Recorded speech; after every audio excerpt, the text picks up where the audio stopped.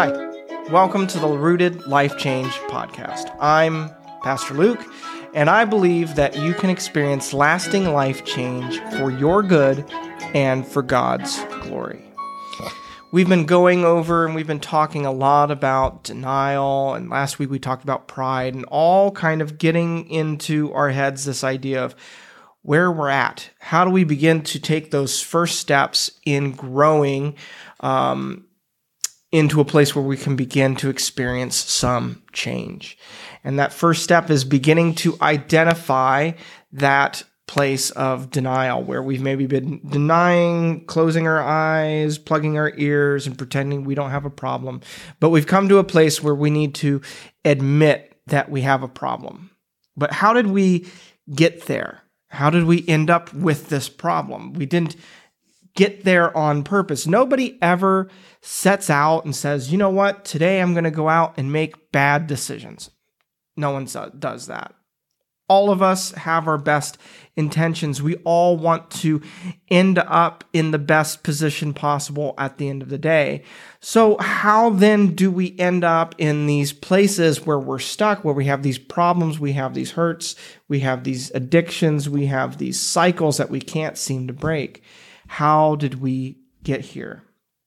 Today we're going to talk about this idea of sanity, of are we living a life that is kind of sane? Or are we living in a condition of insanity? And I'm going to talk about what I mean by that. When I say insanity, I mean that are we living in a way of being and acting that we have gotten comfortable with, but it only leads to places where we don't want to go? Sanity, on the other hand, means a way of being and acting that comes from a place of wholeness that allows us to live life on life's terms. I think it merits a little bit of time to spend and talk about what do I mean by those two things. Let's talk about insanity, a way of being and acting that we've gotten comfortable with that leads only to places where we don't want to go.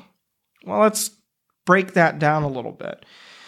We all have ways of being and ways of acting. We all have our routines. Humans are creatures of habit. We love to get, I'm one of those people who goes to a restaurant and loves to get the same thing every time because I know I'm going to like it. We're creatures of habit, right? We love to have the same thing for breakfast, know what we're going to do each week and each day. We have our routines.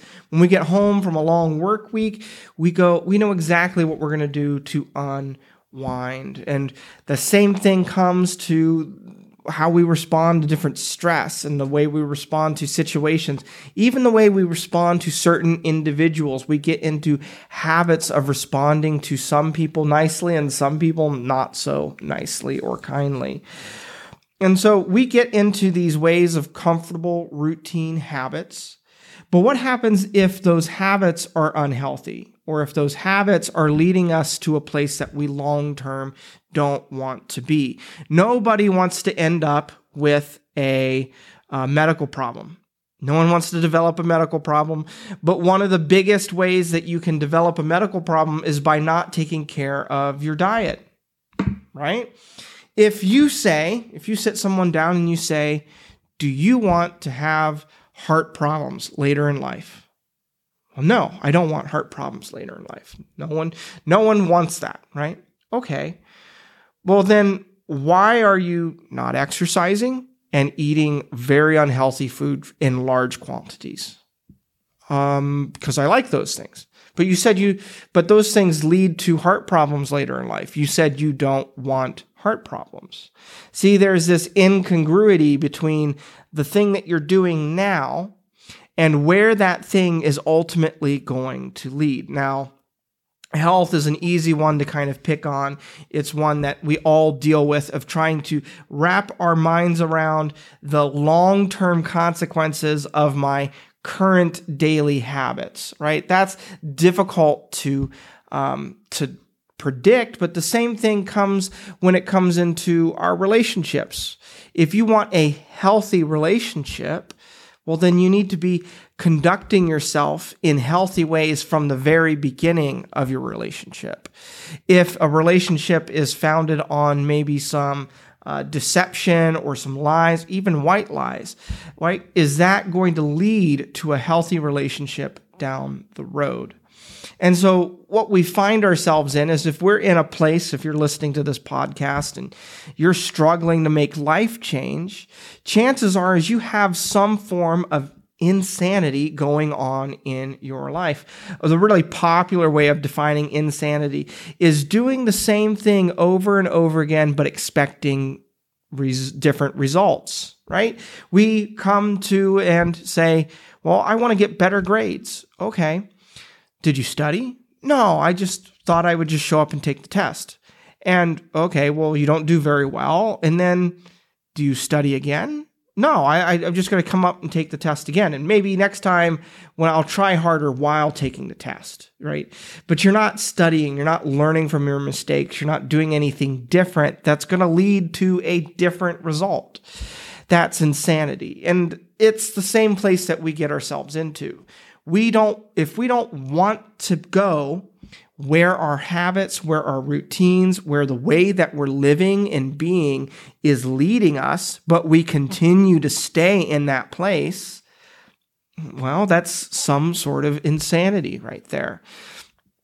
If you are experiencing addiction is an absolutely isolating experience, not only because it keeps us in a place where we feel like we can't be truthful and honest with people and we hold people at bay, but oftentimes the addiction itself can push people away. When we choose the addiction over people, over connection, when the addiction begins to have compounding effects, it takes more of our time, more of our money. We begin to lie. It makes us behave in ways that we would never behave before. We begin to use people. That pushes people away. And it results into a place where we're ultimately left alone, just ourselves and our addiction.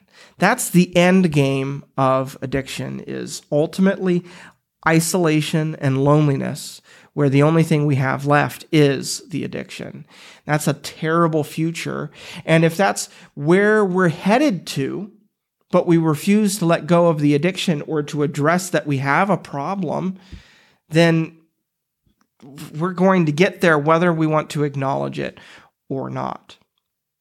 Well, why? Why do we kind of buy into these? Why do we say, well, there's this addiction that's going on in my life, and maybe there's this problem, and why don't I change? Why did we end up with this way of being in the first place? And that's because we believe these short-term lies, right? When we eat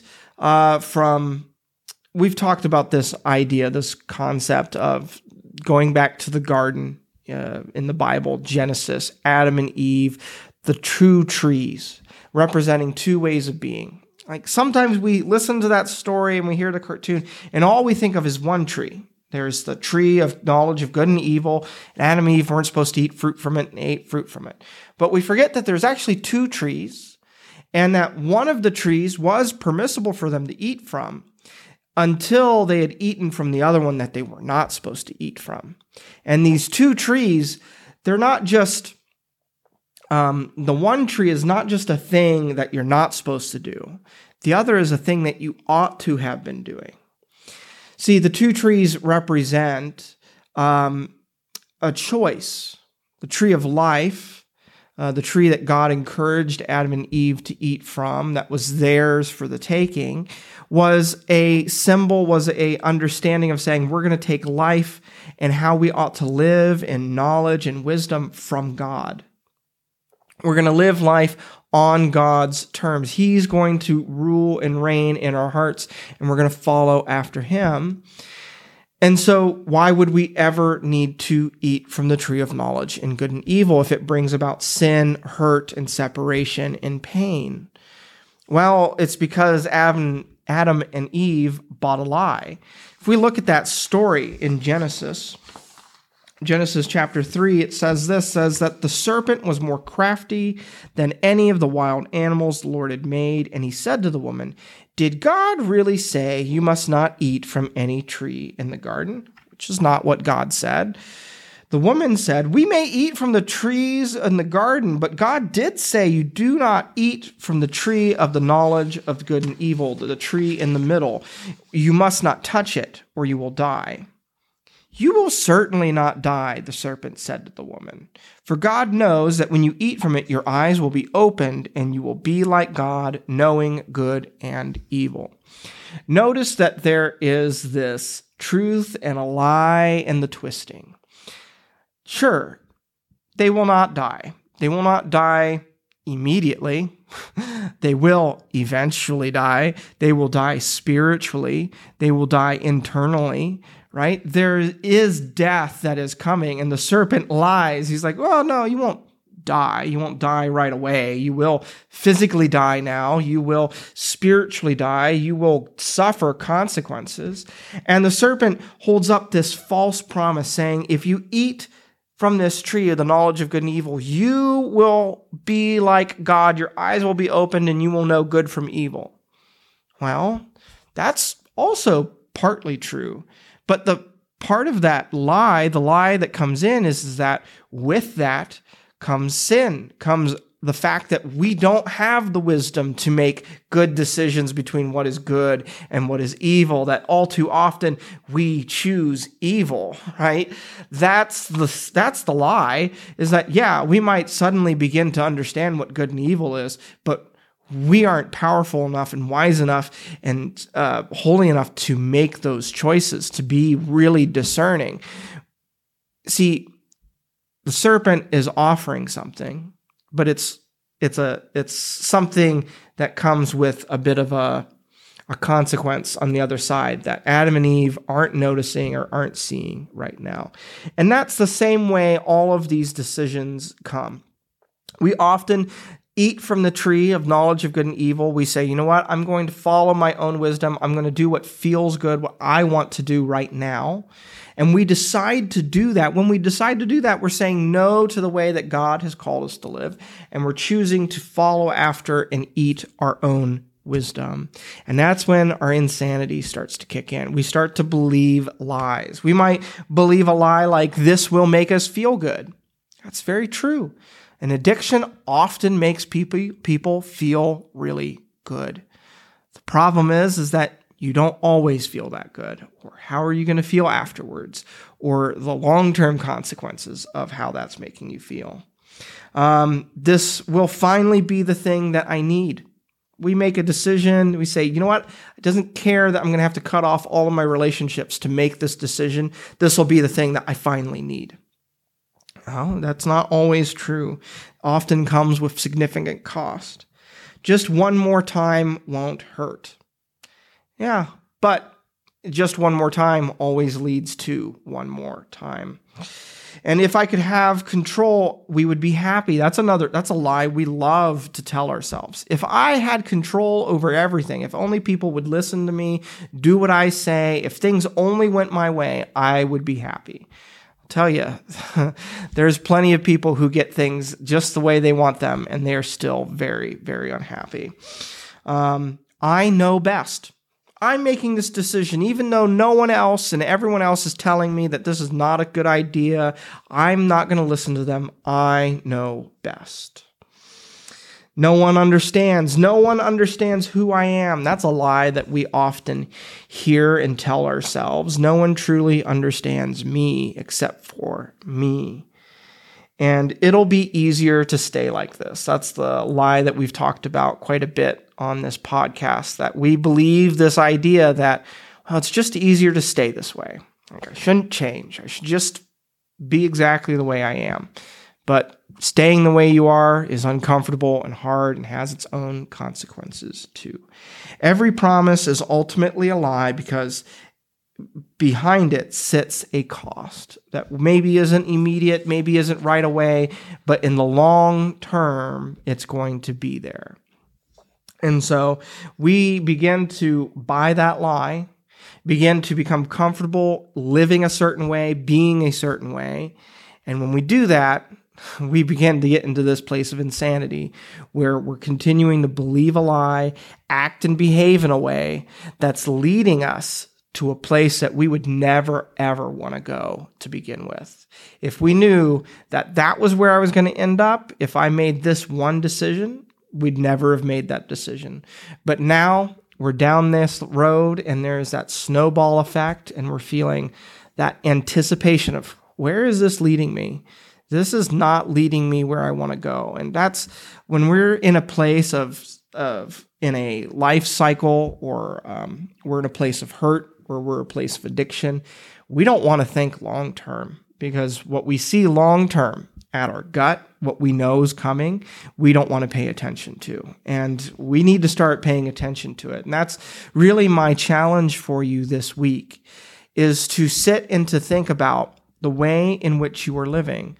Say, is the way that I'm being, acting, the way my relationships are trending, if I continue to live my life exactly how I've been living my life now, and it stays this way for 5, 10 more, 15 more years, where am I going to end up?